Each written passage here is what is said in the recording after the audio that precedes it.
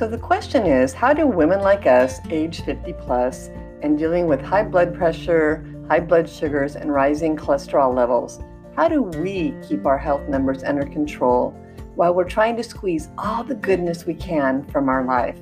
That is the question, and this podcast will give you the answer. Join me as I uncover the secrets of living a plant-based lifestyle, including how to avoid taking medicine simply by eating whole foods, shed the extra fluff around your middle without being hungry or joining a gym, make big lifestyle changes even if you think you have no willpower. Eat food you love with no portion control. Let's get your doctor to say, wow, whatever you're doing, keep doing it. All this without meds or restrictive dieting. I'm Robin Wong, and welcome to No Pills, No Hunger.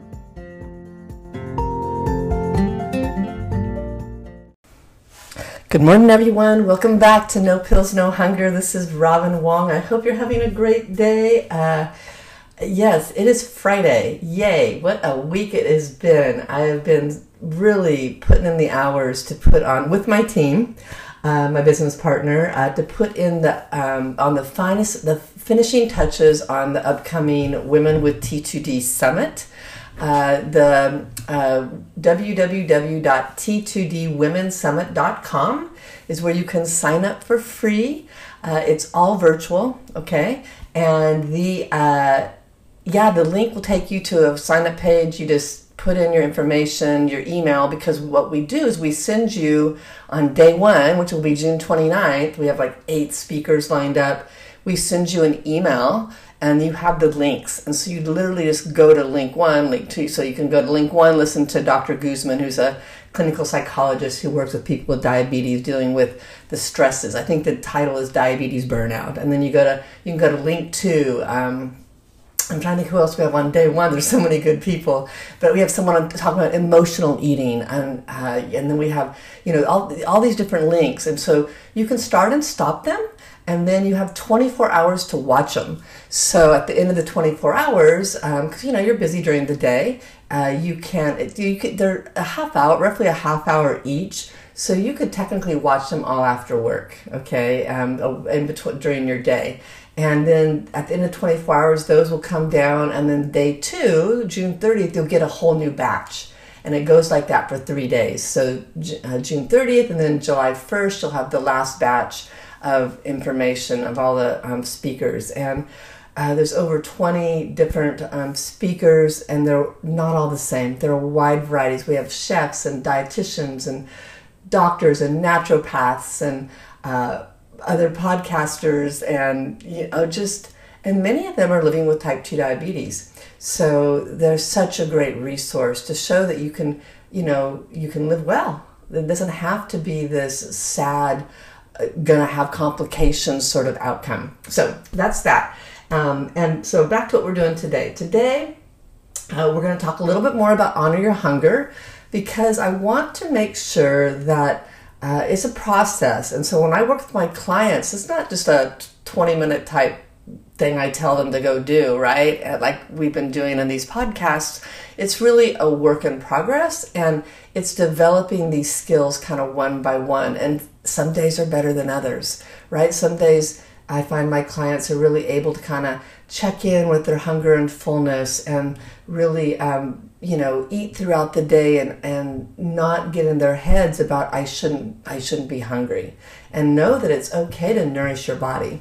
Okay, so that's something that it takes people a little time, especially if there's a diet mentality, which is prevalent in our culture, I've got to say, to get to. All right, it really is. It's a while. It's like, and just realizing that, okay, every day is not going to be the same with my eating habits. So with that said, one of the last things I'd like you to try to implement is really kind of have a plan. Let's call it a nourishment plan, okay, a feed your body plan. And it's for those times, and it's really almost, it'd be better to call it a self-care nourishment plan, because really nourishing your body is a true act of self-care. And I think people don't look at it that way so often. And we talked a little bit about this a few days ago, that it's women will often take care of themselves and do something for themselves with the idea that, oh, it'll give me the energy to then help somebody else or care for somebody else or do these tasks that are for my family. Many of us are not inwardly focused. We feel very selfish when we take time or do something for ourselves, whether it's we spend money on ourselves or we give ourselves time or whatever that is. I'm raising my hand because I have been guilty of this. I would spend money on my kids' health or something for my children way before I'd spend money on myself, to buy myself a treat or something else. And I think this is something that was modeled by my own mother. I grew up in a family of 7 children, and money was tight, very tight. And so my mother would buy her kids shoes before she'd buy herself shoes, right? So maybe I'm wrong. Maybe this is not universal because I have 5 sisters, and so I see this with all my sisters. So in my world, that's most of the women, right? Which I could be wrong about this because, but I have many of my friends are the same way. So it's a generalization, but it is something I have witnessed that, especially when it comes to children. Women will put themselves behind in order with taking care of themselves, behind the children.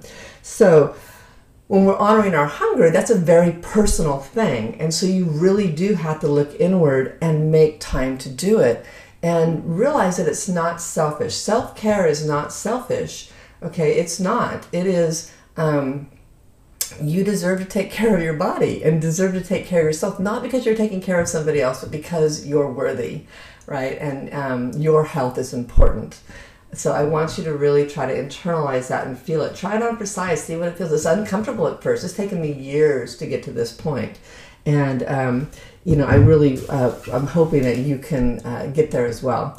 So let's talk about making kind of this self-care. This is not my term, by the way. This is something that Evelyn Tribole uses in her intuitive eating workbook, which I'll put the link for this again into the show notes, because I'm hitting this workbook at a very high level, just because I have found it so useful for my clients to take exercises out of this to really implement and develop the skills that are important for these intuitive eating principles. And really the idea is to stop this chronic dieting, get out of the diet mentality. We need to fight back against that. All right. The beauty when I went down to Fiji, the beauty of that culture in that women, and unfortunately the Western culture is seeping in and with media and everything else. And so you're seeing the younger generation be more critical of their bodies.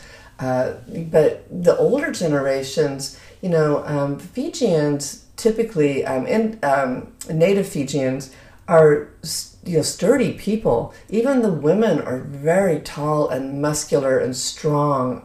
They're just such beautiful people, and they carry their weight very well. But body size, they don't worry about it. So having extra fluff, so to speak, is beautiful to them. Okay, it's it's not even discussed. Especially, like I said, in the older cultures. In the younger cultures, I think it's becoming more of an issue because of the influences from outside. But typically, and this is even true in other cultures as well, little extra fluff meant that you had enough to eat, all right? It meant that you could afford enough food. And so there's really different judgments around that. It's really an interesting shift to how I see things happen here in the U.S. But so let's create your plan. Really what it starts with is making a list, okay, of what you could eat when your hunger cues kick in, all right? And it's not like when they're, they're not just present, but you really have a desire to eat, all right? You want to know that, okay, what can I eat when I really want to eat? And, what are my choices? And then know that there's going to be different things that you can eat based on when those kick in. Because let's say that day you might have, you're meeting a friend for lunch. How fun would that be? And so you're like, okay, I'm going to eat breakfast, and you fill yourself up to your 7, and then you take a snack because you might get hungry between breakfast and when you meet your friend. And so you have a plan of maybe something light to eat, that you can feel your hunger, feed your hunger, and then still go have lunch and enjoy it with your friend and not be ravenous, right? And so you'll be able to make different choices. And so that's sort of what I mean by making a plan. It's really having these emergency meals and snacks. And when I work with my clients with type 2 diabetes, this is really an important thing because, you're always managing your blood sugars, right? And so sometimes those lows happen. So my guess is this is not going to be a stretch for you to make a plan like this, because if you're managing the lows, you're already probably carrying, some food with you, these emergency food, these snacks with you. The question I would ask you though, are you hitting the lows because you haven't eaten enough in that last meal? I mean, we talked about that. Sometimes that's when your hunger hits, is because you really didn't eat a full meal. You just kind of ate toast and coffee as you were running out the door, instead of maybe having a bowl of oatmeal with berries, which is more of a meal, right? So really reflect on the meals that are easy for you to prepare or kind of take on the go, and that are appealing, and that usually can sustain your body for a few hours, right? You want to be able to make sure that it's not just the air food we talked about, because you're avoiding the calories. It's like, that's not going to hold you over. It's not going to fuel your body. It's not. It's going to maybe fill you up for a little bit, but it's not giving your body anything to work with, to run off of. Okay, so you have to think of it a little differently. It can be, you want it to be substantial enough that your body can use those calories to motor itself. It's kind of like putting gas in the gas tank, okay? So it really helps. I'm a list person, and I'm trying to get out of being a list person on paper. My son's been telling me, Mom, put everything on your phone, everything on your computer, but I am old-fashioned. I use paper calendar still. I mean, my first career was being a legal secretary. We calendared everything on a big calendar to make sure that we didn't miss any deadlines. That habit is slow to die, I've got to tell you, but I'm getting there. But you could, just keep a running list of sort of meal ideas and snack ideas. And this is something Evelyn kind of has you do in the workbook. And so you just really, write them down. And so when you're really stressed and, eating a meal might seem like impossible, you have a substantial snack you can go to. All right. What about hummus? Hummus is pretty filling with carrot sticks. But can you pack it in your bag? Maybe not. Maybe you could have it stashed at the office refrigerator or something like that. I have packed it in my bag, believe it or not, but on airplanes. But I eat it first because I don't want it to go bad. But so just know that it's something you want to sustain you for a couple of hours until you can get to your next real meal. That's how you should look at your snacks. And then the last thing I want to leave you with is be flexible, okay? This is a learning process. Really, show yourself grace, show yourself compassion, and you won't really know if this list that you've made works until you kind of put it into action. And you try it out, and you're like, oh yeah, I could have used 2 of those snacks, or I could have used a bigger snack, or less. I was too full. Maybe I ate too much of the snacks. I was too hungry, and then I maybe overfilled, and so I wasn't ready for lunch. And, there's nothing that says you have to go to lunch and have a full meal. You can go to lunch and eat an appetizer or a bowl of soup. It doesn't have to be a huge thing. And same thing with dinner. And in fact, a lot of people like to eat a bigger meal at breakfast and, kind of a second larger meal at lunch, and then eat a lighter meal at dinner. Because they feel, and you have to work with this, but they find it helps them manage their diabetes better overnight. And they have a snack later in the evening, right? And so it helps them manage their blood sugars. So it's really finding out what works for you and being flexible. That is such the key in life in general and everything. I learned this skill of being flexible when I had my 4 children, because I would have a great plan lined out about who was going where and what time, and I was picking them up and doing this, and one thing would fall out of place that would set you behind, and then there's like a domino effect, and now you're scrambling trying to reorganize everything. And so I would make a loose plan but not be too tied to it, because I knew inevitably it was not going to go down that way. But it really helped with structuring a loose plan, because then I could easily adjust it, because in my mind I had kind of all the things I had to get done. Sometimes the order had to change. And this is really how I want you to approach your meals, okay, and your snack ideas. So your kind of your nourishment self-care plan, okay? So work on that. Try to work on that and see how it works for you. I am known for having snacks in my purse. I carry a giant bag, kind of a canvas bag that I call a purse. And I carry a wallet and a phone and snacks.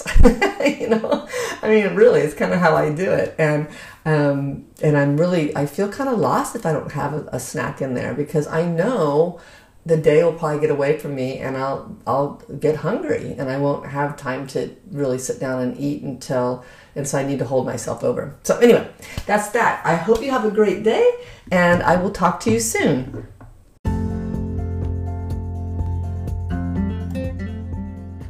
Thank you for tuning in today. I know there's about 1 million ways you can spend your time, and I really do appreciate that you spent some time with me. Thank you. If you got something out of this episode and know someone who would also appreciate it, make sure to share it with them. We are all trying to get healthier in order to live well, and you can show them you care about their health by sharing these messages. Want to start improving your health today?